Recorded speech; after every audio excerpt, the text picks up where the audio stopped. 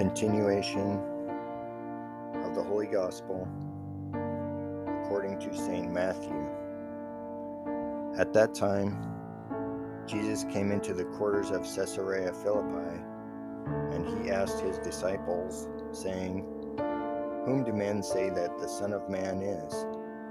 But they said, "Some John the Baptist, and others some Elias, and others Jeremias, or one of the prophets." Jesus says to them, "But whom do you say that I am?"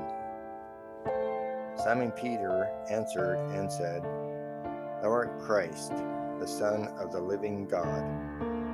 And Jesus answering said to him, "Blessed art thou, Simon Bar-Jonah, because flesh and blood hath not revealed it to thee, but my Father who is in heaven.